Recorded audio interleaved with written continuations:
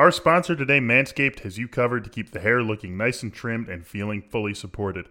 The Premium Lawnmower 3.0 is waterproof, includes an LED light, and is made with advanced skin-safe technology, which reduces nicks and cuts. You can get this trimmer inside their Perfect Package 3.0, which also includes the Manscaped Crop Preserver and the Crop Reviver. Plus, for a limited time, when you order the Perfect Package kit, you get 2 free gifts, the Shed Travel Bag and the Manscaped Anti-Chafing Boxer Briefs. Get 20% off and free shipping with the code THEATHLETIC20 at manscaped.com. That's 20% off with free shipping at manscaped.com and use code THEATHLETIC20. 15. A rookie comes awfully close to a no-hitter, and an early first-rounder might be getting a value boost.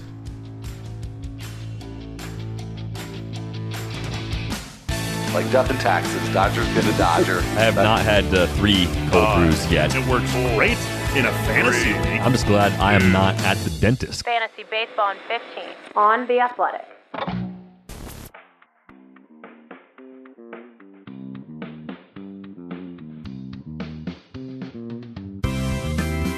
Welcome to Fantasy Baseball in 15 for Friday, September 11th. I'm Al Melchior, and I'm here with Michael Beller. And Michael, we're going to start with something that actually broke sort of late on Thursday night, and that is Chris Paddack leaving his start after just 2 innings. His velocity was down. As of this recording, we don't have any word in terms of what the actual issue was, but Adrian Morejon came in and replaced him in relief. I did see somebody, one of the beat writers on Twitter, saying that Morejon could be ready to go for 5 innings at a time in any role. So regardless of what's going on with Chris Paddack here, where do you think we should be targeting Morejon, if we should be targeting him at all? Yeah, I'm not sure I'm going to be buying into him just yet. Obviously, this is very early. You and I are recording this maybe half an hour after this happened, so this is about as early as it gets. This is total speculation, but with the velocity, with the fact that this happened in the 2nd inning of that Padres game, got to believe that there's going to be at least a missed start here. Maybe not an IL stint, but at the very least a time through the rotation where Paddack isn't in there. And let's be frank, Padres are making the playoffs, right? So why would they possibly push Chris Paddack at this point? I think Morejon right now, maybe 15-team mixers, certainly on the stream radar, depending on matchups that he could have if he does end up getting to make a start or 2 in Paddack's absence. But I can't get too aggressive on him. I can't get too much more excited about him beyond that. All right. Well, the big story prior to that was Brady Singer taking a no-hitter deep into his start against the Cleveland Indians. In fact, made it 7 2/3 innings, just gave up a single to Austin Hedges, no runs. And that single, by the way, to Austin Hedges, 38% hit probability. So maybe Brady Singer getting a little bit robbed there by the BABIP gods. But coming into the start, I mean, look, all kinds of pitchers have thrown no-hitters.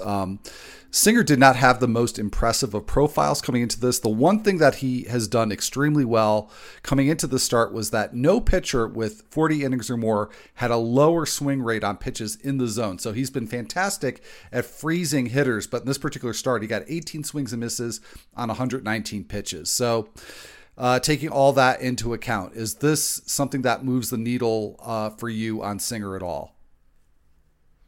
Now, Dallas Braden has a perfect game to his name, Al. You know, it's just this happens. This sort of thing happens, and you don't take anything away from what Brady Singer did in that matchup with the Indians. Obviously, you shut down a major league lineup like that, and one that's got some bats in it, like Cleveland's does. Obviously, you had really good stuff, and you have this in your tool bag every single time you take the mound. But it doesn't really change the way that I look at Brady Singer. Sort of the same way we look at Adrian Morejon, maybe a little bit higher of a start-to-start ceiling, especially since he's more stretched out, but really just a streamer and maybe a guy you think about in 15-team mixers. And I actually don't think tool bags are a thing. I think I was looking for toolbox. Yeah, tool bag seems a little clunky, Seems like it wouldn't be, very effective for carrying around your tools. I'd rather have the toolbox. I'm with you on that one. All right. Well, so an interesting development here. Mookie Betts making his first start at second base since his rookie season in 2014. He's just made one appearance there at all since 2014, and that was in 2018.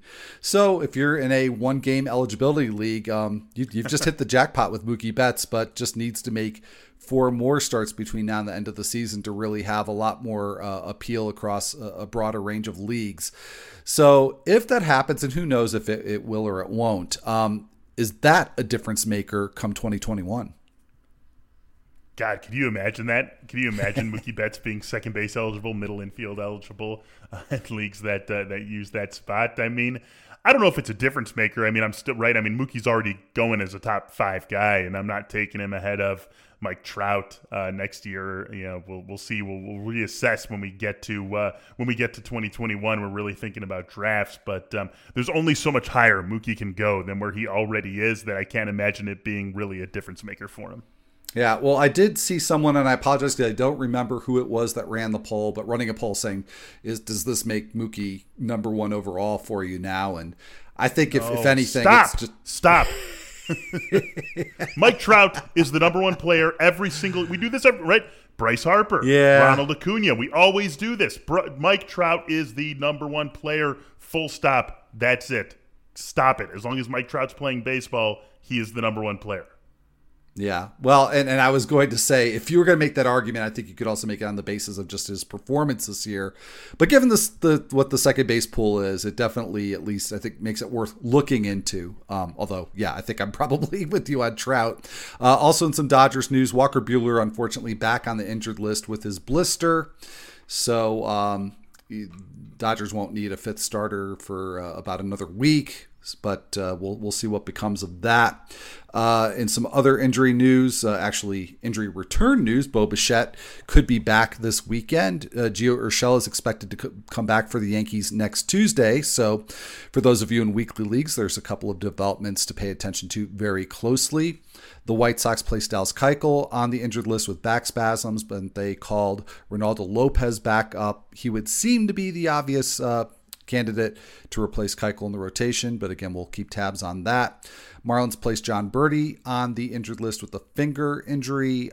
Isan Diaz, who was just yesterday, or actually 2 days ago, put back on the 40-man roster. He was called up, and according to a piece in MLB.com, Diaz has been taking some reps at third base and maybe could play there in a pinch, but it sounds like more of a job share situation at second base between him and Jazz Chisholm. So let's get to the closer news, Michael. Giovanni Gallegos had to leave his appearance against Detroit on Thursday in that doubleheader. Just unfortunate. He was also saddled with the loss, and then Ryan Helsley came in and blew the save. So it turns out to be a groin injury for Gallegos. We don't know anything about the severity or timetable, but I think we do at this point have to start at least speculating on who might replace him. So the Cardinals, I mean, that closer situation's been in flux seemingly all season long. Do you think somebody's going to settle into that in place of Gallegos, or is this going to be a save-sharing situation? My best guess is that it would be a save-sharing situation. That's hard to say. Save-sharing situation that we end up seeing in St. Louis for as long as Gallegos is out. And as you said, we can't stress it enough. We don't have much word beyond the fact that it's a groin injury as we're recording this. So got to imagine a groin injury for a pitcher. That's a tough one, you know, with the way that how involved your lower body is. So got to believe that he is going to miss at least some time, whether it's an IL stint or not. Doesn't really matter. He's going to miss some time. I would think it's going to be something where they end up sharing it. I would lean toward Andrew Miller if I was making a claim here, just based on the way this team attacked the ninth inning before Gallegos was able to start pitching this season. That's where I would lean. But I don't think there's anyone here that really is begging to be claimed in a fantasy league. I think you want to make claims, but I don't think that you need to go all out for these guys, even knowing that it's the end of the season. And if you've got fab dollars, you don't need to take them into the offseason with you. It just doesn't feel to me like there's going to be an obvious ninth inning guy for the team so long as Gallegos is out. Yeah. There's certainly some candidates there, but we'll just have to wait and see what the extent is of that injury. And on the other side of the ledger, the Tigers wound up with the save situation. And for the second time in a row where the Tigers have had a save situation, it was Brian Garcia nailing it down for them. And he did not get a strikeout, even though he got the save. He now has 7 strikeouts and 17 in the third inning. So we talked earlier in the week about Brandon Kintzler maybe being the most contact-friendly closer, and I've got a quick follow-up on that as well. But is it worth it to go after Garcia, given the profile? I mean, I think so. If you need saves, he's out there, right? And he's getting saves. And now that he's had 2 opportunities in a row that he's cashed in, you would have to believe that he's going to continue getting those opportunities. So, like I said, right? I mean, this is the end of the season. You're really not waiting around for anything at this point. So, go ahead and make the move. Obviously, you know what you're getting into. You're getting into a guy who's going to be very contact friendly, who, maybe is going to have some blown saves, maybe is going to run into some trouble even in games that he does end up closing the door. So, ratios aren't bettably pretty. Strikeouts obviously aren't going to happen, but saves are saves. And if you need him, he's one of the few guys out there who's getting them, or at least getting opportunities with some regularity you can go get right now.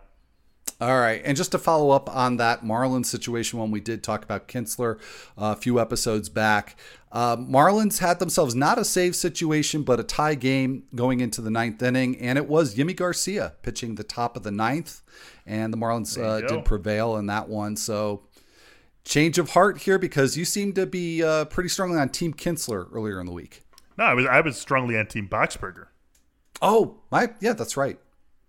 But I mean, how could I not have a change of heart? I would have to be, some sort of dolt who refuses to believe the facts that are in front of him if I wasn't going to sit here and say that I didn't have a change of heart. So, looking like Yimi is your guy here. All right. So, for some stupid reason, like whenever I see Yimi Garcia, I think of the Dave Matthews song, Jimmy Thing. So it's a Yimi thing. Hey, no, that's good. Yeah, that's good. That's good. Nah, well, and you were right about this Yimi thing here. And prospect call-up of the day, since we have one pretty much every single day. This time it's the Rangers calling up Sam Huff.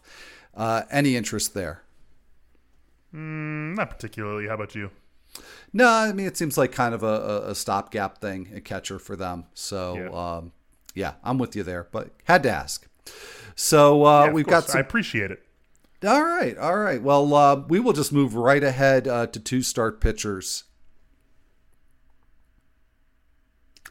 All right, Michael. Well, we've got, before we get into really the full slate, there's sort of a news item here that's related to possible 2-start pitchers. Mitch Keller may be back from his IL stint for an oblique strain in time to pitch one of the Pirates' doubleheader games in Cincinnati on Monday. So if that happens and he stays in the rotation, that lines him up for a second start against the Cardinals. So we're looking at Reds, Cardinals, possibility for Mitch Keller. Again, not a whole lot of time left in the season to kind of wait and see how players do. So do we just go ahead and dive in the Mitch Keller pool at this point? Yeah, this is probably one where it's going to depend on where you are in your league standings, what kind of league you play in. If you're chasing ERA and WHIP, obviously you've got nothing to lose. If you're protecting ERA and WHIP, I don't know if I would throw him right back in there, even though you're not too afraid of either of these matchups. And I would not have thought we'd be saying that about Cincinnati a couple of months ago, but here we are. So really, to me, it's team and standing dependent, whether you are going to trust Mitch Keller or not. If you need the move, then you want him in there. Yeah, it's definitely standings dependent, to be sure, as would be the case for a lot of these. I'm just going to rattle off, I think it's 8 different pitchers who are currently projected, and again, that's with an asterisk because we've seen schedules and pitching probables change at a drop of a hat this season. But here we go. These pitchers currently lined up for 2 starts next week. Deivi Garcia and Dane Dunning, both who had very good starts on Wednesday this week. Garcia versus Toronto at Boston. Dunning versus Minnesota at Cincinnati. Matthew Boyd coming off that horrible start versus KC versus Cleveland. Ryan Yarbrough at home against the Nationals and then on the road against the Orioles. Taijuan Walker at the Yankees and at the Phillies. Randy Dobnak at the White Sox at the Cubs, so a week in Chicago there. Taylor Clark at the Angels at the Astros. And finally, Mike Kickham, who had a pretty nice, albeit not very long start, 4 innings, but a nice start for the Red Sox on Thursday. He gets the Marlins to start off the week, so that's a nice matchup in Miami and then home against the Yankees. So who do you like from that bunch? Not really anyone very much. The one who stands out to me is Dane Dunning, and he does have that really tough matchup to start the week with the Twins. But the strikeout stuff has been there in pretty much every single start for Dane Dunning this season. Even his one bad turn through the rotation, I want to say he struck out like 4 guys in 4 2/3 innings. So you can pretty much count on getting at least that out of Dane Dunning. And, you got to feel pretty good about him going into that Cincinnati start, too. So as long as he doesn't get totally rocked around by the Twins, I think you're going to be happy about that 2-turn week for Dane Dunning. Other than that, no one really jumps out at me. I think all those other guys fall into the same category where we talked about with Mitch Keller, where if you need to make some moves in any pitching category, then you feel all right about getting 2 starts. But if you're protecting your ratios, you're going to want to think twice about it. All right, and just keep in mind, both Dunning and Garcia available in a lot of Yahoo and ESPN leagues, more than 2/3 as of this conversation, and I think I got more than 2/3 of that sentence correct. So, anyways, I think you did too. You got 100% of it eventually. That's right. And eventually those pitchers should be in 100% of leagues as well. So that just comes full circle. And while we're talking about pitchers, we got to talk about Eno Sarris's latest column. This is very cool, folks. It's a must read. It's Eno Sarris's updated starting pitcher rankings, now with strength of schedule. So that's a pretty cool thing for the last 2 weeks. You can take a look at some of your borderline pitchers and see if maybe strength of schedule is going to be a difference maker for you. So on that note, that's going to be it for this episode of Fantasy Baseball in 15. If you're enjoying this podcast on a platform that allows you to leave a rating and review, we would greatly appreciate it if you take the time to do that. For Michael Beller, I'm Al Melchior, and we'll be right back here on Monday.